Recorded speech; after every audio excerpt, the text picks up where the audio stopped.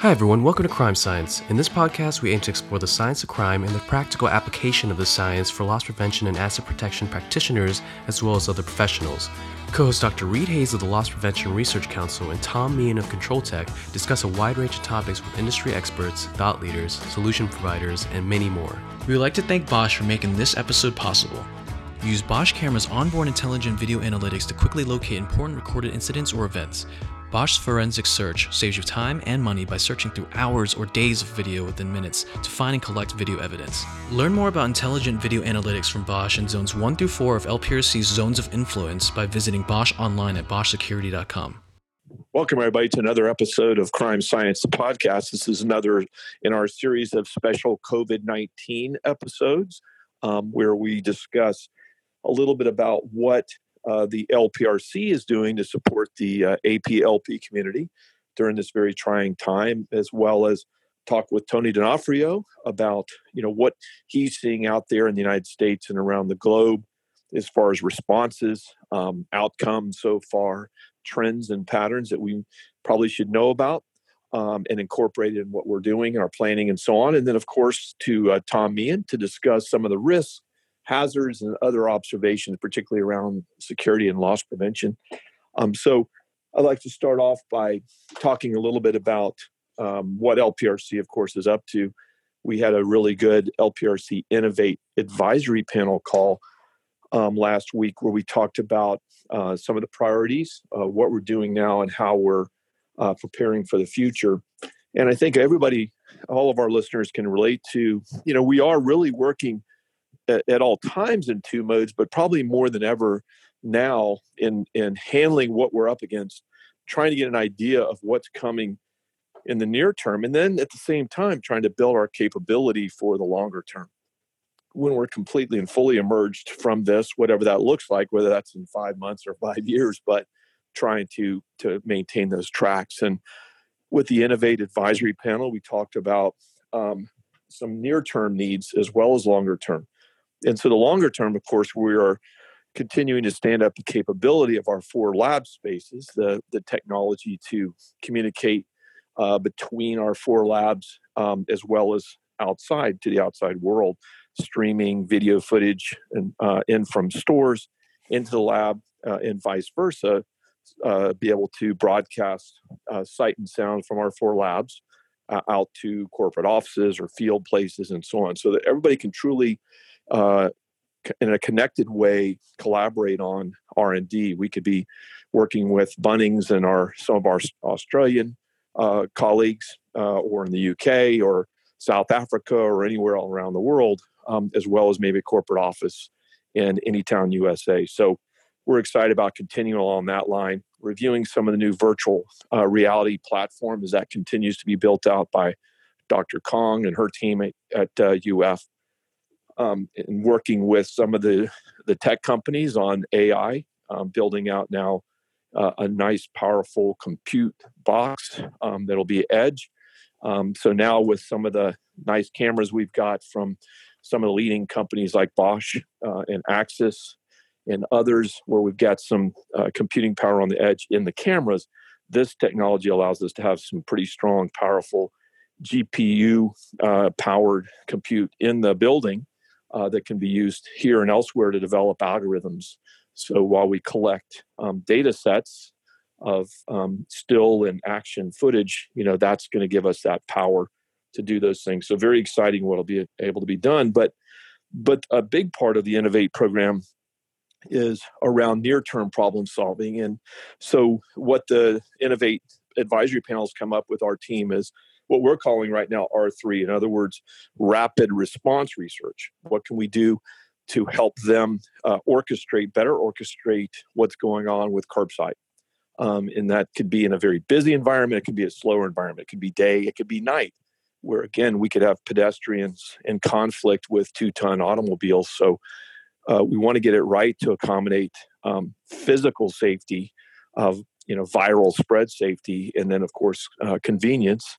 So how do we stage product and move it and do these things? So we're moving on this rapid response research in that area, as well as spacing, leveraging some of the tech in that way to better understand what's going on in that arena. So the other part we're talking about is repurposing.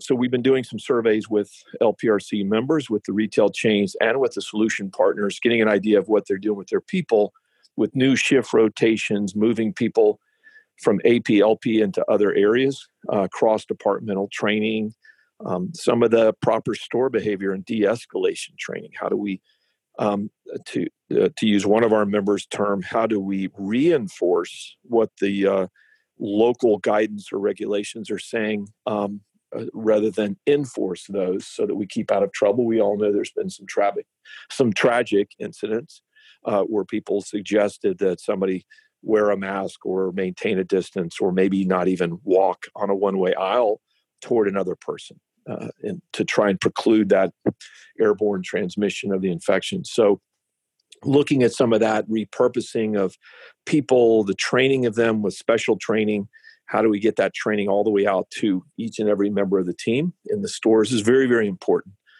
How do we better use plexiglass barriers at checkout into pharmacies, exchange counters, other interactions? And then in the office environment, our retailer members not only operate stores, but of course, offices at the corporate and regional level. So they want to reestablish more function in their offices to be more efficient, more collaborative. So what are ways that we do spacing and use barriers, hygiene, and other things there? And the same thing in the distribution centers. That was a big topic. We can't preclude the supply chain. It's mission critical.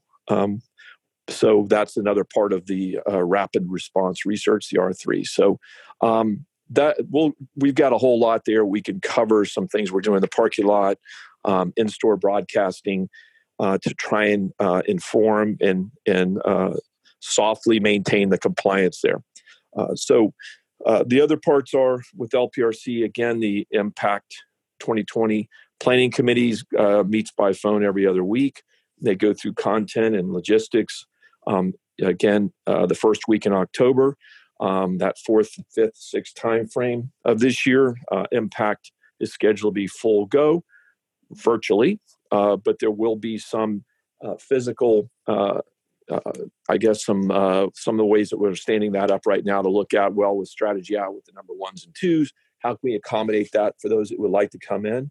And again, we could have 50, we could have 500 executives in attendance. So we're planning accordingly, but look for a pretty cool virtual, almost 3D platform that we're experimenting with, to make sure that we're not only putting out some really good content from all the research that's happened before COVID and during COVID, but that the experience itself, while not the same, and you can't do it, accommodate the same way and create that same experience in person, but still make it pretty neat and interesting, and allow us now actually to push content and the experience out farther and farther to those in the AP/LP structures that really never would have had that experience, and non-AP/LP that would like to get involved. The cluster calls continue. We just finished round 2. The round 1 of report, of course, is out and available on our LPRC special COVID-19 landing page.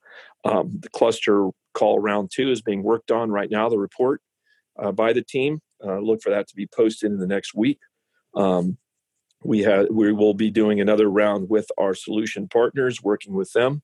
The solutions that are on the solution directory, that's being completed so that we'll be able to stand that up on the website, with the eventuality here in the next, hopefully, 2 to 4 months, where you'll see and be able to do a virtual tour again of the LPRC's engagement lab, that you could put your cursor and see a matter tab pop up that would show you what that technology is, what zone of influence it goes into, what it's trying to affect. And that would be linked back to that page. At UF, we continue working on AI solutions in interdisciplinary teams with industrial and systems engineering, with also colleagues in human-centered computing, user experience design, as well as over in digital world. So very exciting research going on there. So what I'm going to do is, with no further ado, go over to my colleague here, Tony D'Onofrio, and let's talk about patterns and trends, things we should know about. Thank you, Reed, very much. So I'm going to start with the highlights of a new blog that I published this week on post-COVID-19 economic and retail trends. That will appear actually on the LPRC landing page this week. So you can read more of the details. I'm just going to give you a few of the highlights that appear in that blog. So Euromonitor projected that GDP will shrink 3% in 2020 versus being up 3% in 2019. USA will have a negative 5.8% GDP versus 2.3 positive last year. Germany will be down 6.3%. And Italy, which is very familiar to me being Italian, was one of the hardest hit country, and they'll be down 9% in GDP this year. That's an amazing percentage, but they went through a really tough time with COVID-19. And in that blog, you'll also see that the only consumer sector that is positive is the food in 2020. Also in that blog is a little bit of data in terms of how much of U.S. retail is still closed. So as of May 6th, 50.7% of stores are still closed. The forecast for April is to be negative 40% and May negative 25%. And that's based on non-seasonally adjusted year-on-year sales. And then finally, also on that blog, and you can read a lot more detail, is that overall U.S. retail is not going to recover to 2019 levels until December 2022. Food and drug are going to stay positive. Their spike will decline, as you'll see in there. So the famous, whether it's going to be a V or an L or a U-shape, a curve, you'll see the analysis of what happens to retail in that blog. So food and drug will stay positive. Department stores and apparel are not going to recover until 2023 at best, and restaurants are going to recover in 2022. I didn't put it in the blog because it was actually really intensive, but IHL actually shared this week how many stores potentially will close of 2000 because of COVID-19 in 2020, and the number was astronomical, 299,000. Of that, 220,000 are mom and pop stores or one store chain companies. And then in terms of large chains, the 1,000 stores or more, there'll be 16,165 stores that will close. So a severe impact. I will have more on that in a future update. And then finally, IHL updated the forecast for sectors. Department stores are expected to be down 29% this year, especially soft goods, which includes apparel, down 20%, restaurants down 25%, and convenience down 8%. The bright spots are food and grocery, which will be up 10.5%, drug will be up 10%, supercenters 12.5%, and mass merchandisers will be up to 12%. And as Reed said, I also like to track how and when do we come out of this. And Coresight Research actually did a pretty good analysis this week in terms of the phases that we'll go through. So we're in the shutdown phase, which they project will last through June. Then we'll get into an initial shopper with caution phase, which they project will go June through October. And we'll get to what they call relative stability in the October onward phase. But in the medium term, settling at significant less than 100% of previous norms. In fact, many retailers are preparing for discretionary holiday spending to be down 20%. So it's going to be a tough holiday season this year based on where the projections are right now. Also of interest to me this week was a Forrester update in terms of where technology spend is going as a result, and they presented this in the JLL webinar. So the taking a back seat are things like artificial intelligence right now, near term, sustainability initiatives, experiential retail. Getting a lot more focus is micro-fulfillment, making returns to be easier, and the order management system to support omni-channel. So those are the areas that are getting a lot of attention. And then there's some new categories coming into the mix because of COVID-19. One is spending more from a retail industry point of view on the government relations to make sure you get your share whenever there's a recovery effort. other ways to sell more services or selling a lot more services, and then cash reservation is where a lot of attention is going on. Let me switch for this audience a little bit to crime and talk about the D&D robbery data that just came out this week. So for Q1 2020, robberies are up 37% from 2016 and up 14% from 2019. It's actually the most incidents ever reported were in Q1 2020. The top three targeted categories were convenience, jewelry, and restaurants.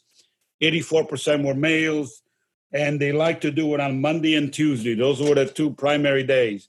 And then of interest was the city change. The top three cities in 2020 for USA for robberies were Chicago, San Antonio, and Las Vegas, versus last year in 2019, same time, it was Houston, Tulsa, and Los Angeles. There was also some interesting, and let me wrap up with some interesting data in terms of what consumers are thinking as we come out of the post-pandemic. So this is from eMarketer. They said that 79% are going to save more and spend less. 68% are going to avoid non-essential travel. 59% are going to take a car to get to go somewhere versus flying. And 43% are going to keep ordering online groceries. And how often do adults think they will shop in physical store? And this was good news. 62%, 62.5% said they're going to go back to about the same shopping in physical stores. 20% we're going to do it less often, and 17% we're going to do it more often. And then finally, some data that came out again this week on where we're at in terms of the reopening. Daily U.S. Store visits average 192 million this week, which are up 15% from the previous week. Visits to closing stores were up 21%, but we're nowhere to normal. We're actually 40% lower than average estimates at the same time in 2019. And for apparel, we're 80% down from the normal. So the good news, we're reopening. People are going into stores, so retail is coming back. So that's a little bit of what the data is telling us from around the world. And with that, I'm going to turn it over to Tom to talk about some of the risks. Thanks, Tony. Definitely a great update. And I'm going to start with just a couple of cybersecurity risks. And some of this may sound repetitive, but I think it's really important to think about it. One is the unemployment rate is about 15% at the time of this podcast. I think there's actually got to be a release later on today, so that number is likely to rise. So this first scam is really about the need for people to look for jobs. So there is a host, and this is actually starting from overseas, but there is a call center out of India that has been being tracked pretty heavily, where they are responding to posts that they put up online for jobs, from work-at-home jobs. So I think the first thing to say is, if you 6 months ago talked about this scam, I think everybody would immediately go, well, that's obviously a scam. But the new norm is, let's face it, be remote, let's work at home. So there is about 2,000 websites that were posted up in the last 10 days with very, very well-written job postings for phone support and for major retailers. And when you go onto this website and apply for the job, you get a text message back. And basically what happens is they start the application process through WhatsApp or text message. There's been about 10,000 reports globally of people that are being involved in this. And basically what is occurring is the interview portion, the beginning portion of this pseudo interview, which is obviously not real, starts over text message and WhatsApp. And it is an identity fraud scam. One of the things I would say is, when I read this and I spoke to someone else on the phone about it this week, they said, oh, well, obviously that's a scam. I think when you're looking for a job and you're unemployed and you see a job posted from a company like Apple, and it's very promising and looks legitimate, it's very easy to fall into that. So I often say double check, be vigilant when you're doing things online. This is one of the times where I would say the new normal is remote text message, Zoom, Skype and all of those things. And it's very easy for you to get onto a Skype call and the other person say, I'm really sorry, I'm having a technical issue. My video isn't working, or I'm having a technical issue today. So we're going to do the majority of this via text message or WhatsApp. So just reminding all of us that the new normal poses new risk for us, and what we would have before looked at and obviously said it was a challenge or a scam, I think today becomes a bigger challenge. And I would also lead that as a similar scam, but it seems to be taking off pretty well, as there is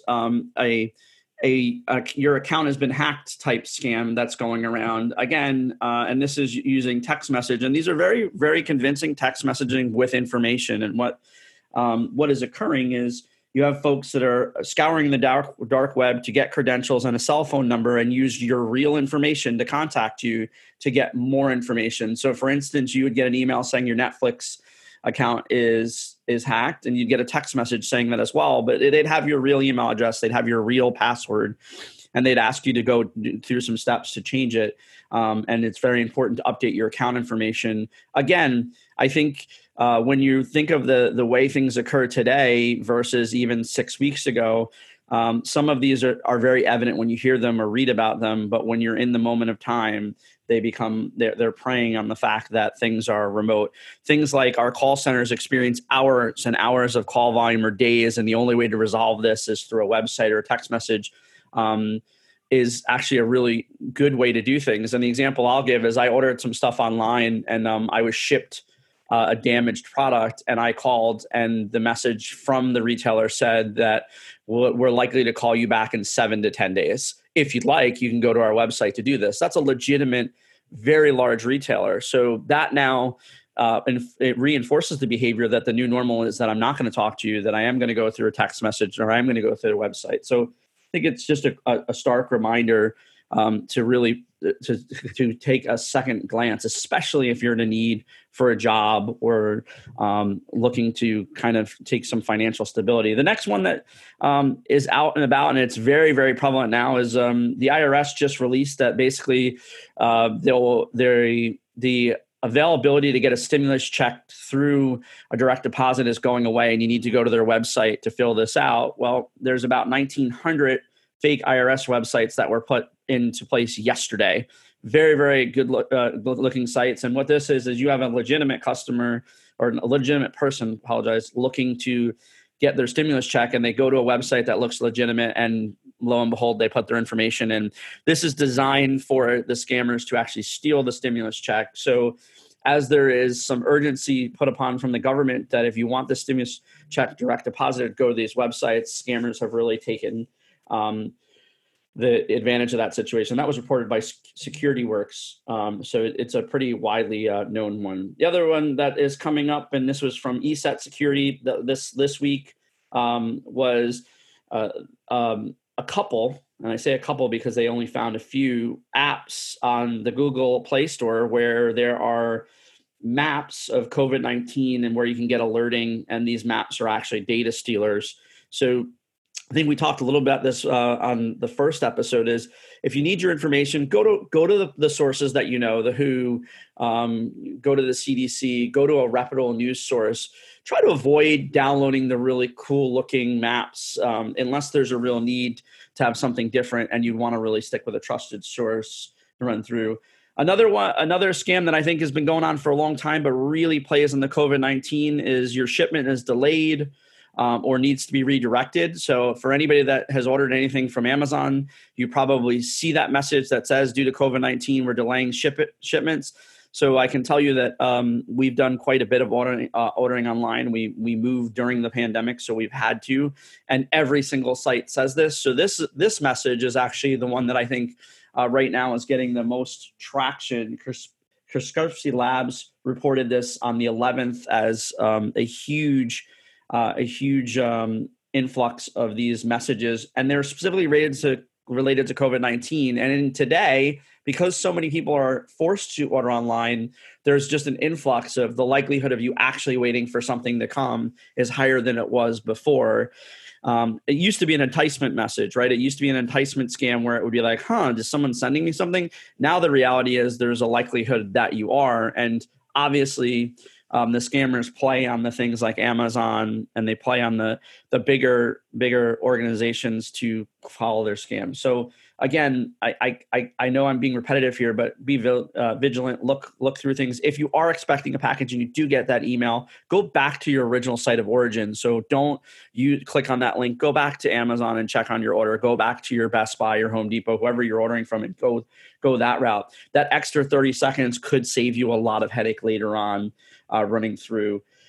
Another IBM X-Force released a report at the beginning of this week, is also related to the Department of Labor, where there are scams for unemployment. There are a whole bunch of people in the United States that just cannot get through the unemployment website. They can't get on the phone. So there has been several stand-up websites that look very official and are gathering people's data to do identity theft based on that need for unemployment. And when you go on Google and you search unemployment and you search, the state that you live in, if you click on a website and it looks legitimate and you start to file unemployment and it's not, it creates a challenge. So take that extra, and I say it's 30 seconds to validate that where you are is where you're supposed to be. Do that with everything that you're doing now. I always recommend that, but I would say that right now, more than ever, because there's a need for unemployment, because there's a need for jobs, because there's things shipping, really, the scammers can really take advantage, and social engineering is at a whole new level.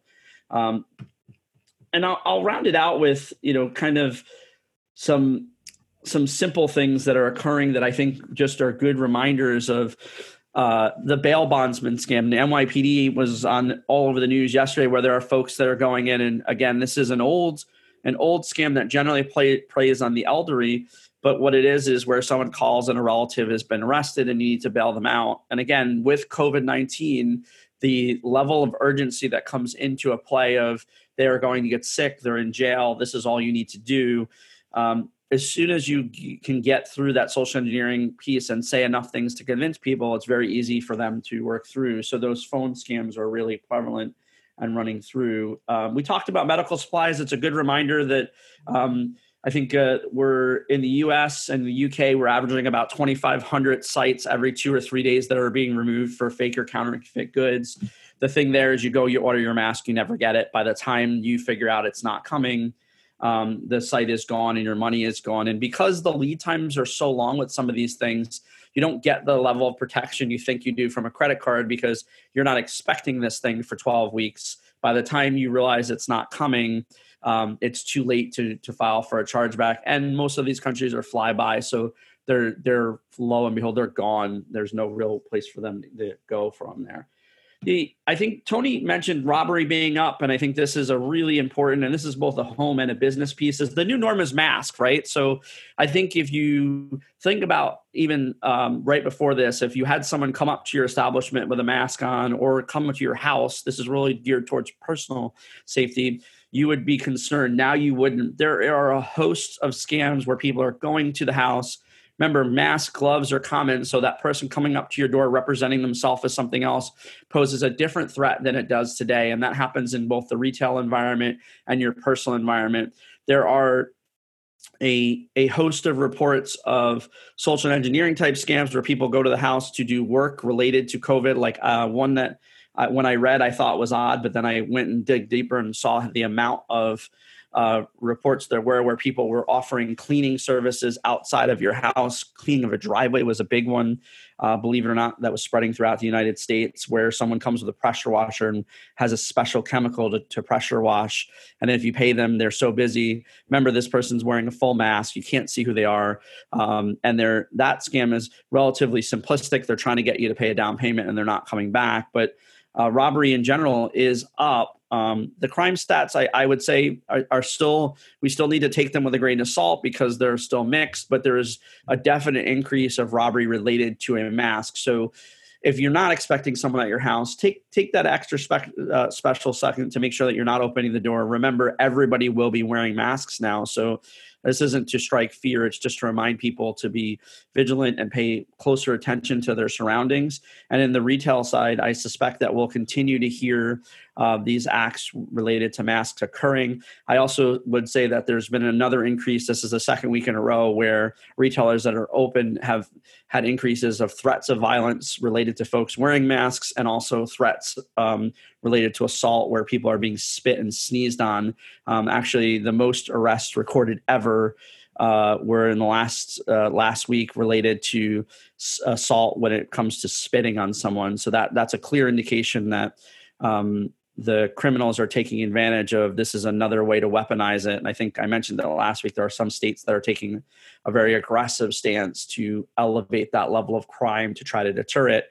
But as we know, with all the things going on in the criminal justice system, if you elevate a crime and you're not willing to make an arrest and there's not bail, it really is more of a threat or a perceived elevation of it. It actually doesn't make a difference.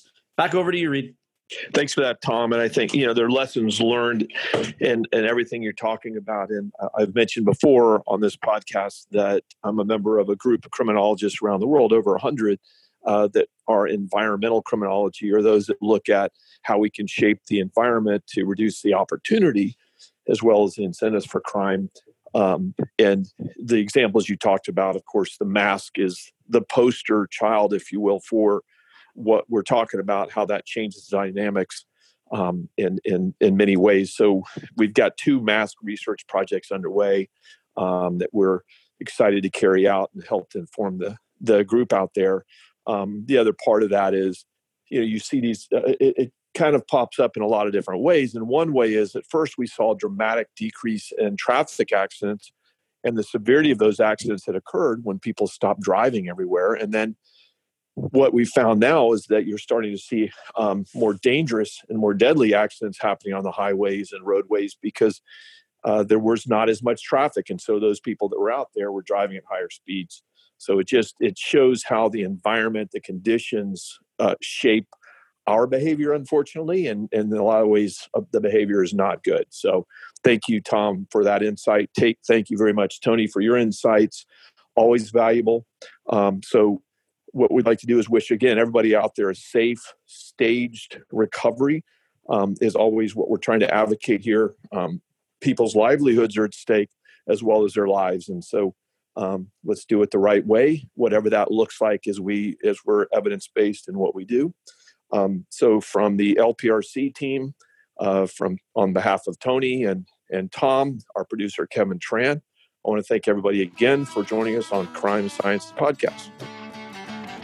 Thanks for listening to the Crime Science Podcast presented by the Loss Prevention Research Council and sponsored by Bosch Security.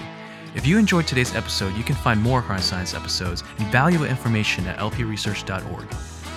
The content provided in the Crime Science Podcast is for informational purposes only and is not a substitute for legal, financial, or other advice. The views expressed by guests of the Crime Science Podcast are those of the authors and do not reflect the opinions or positions of the Loss Prevention Research Council.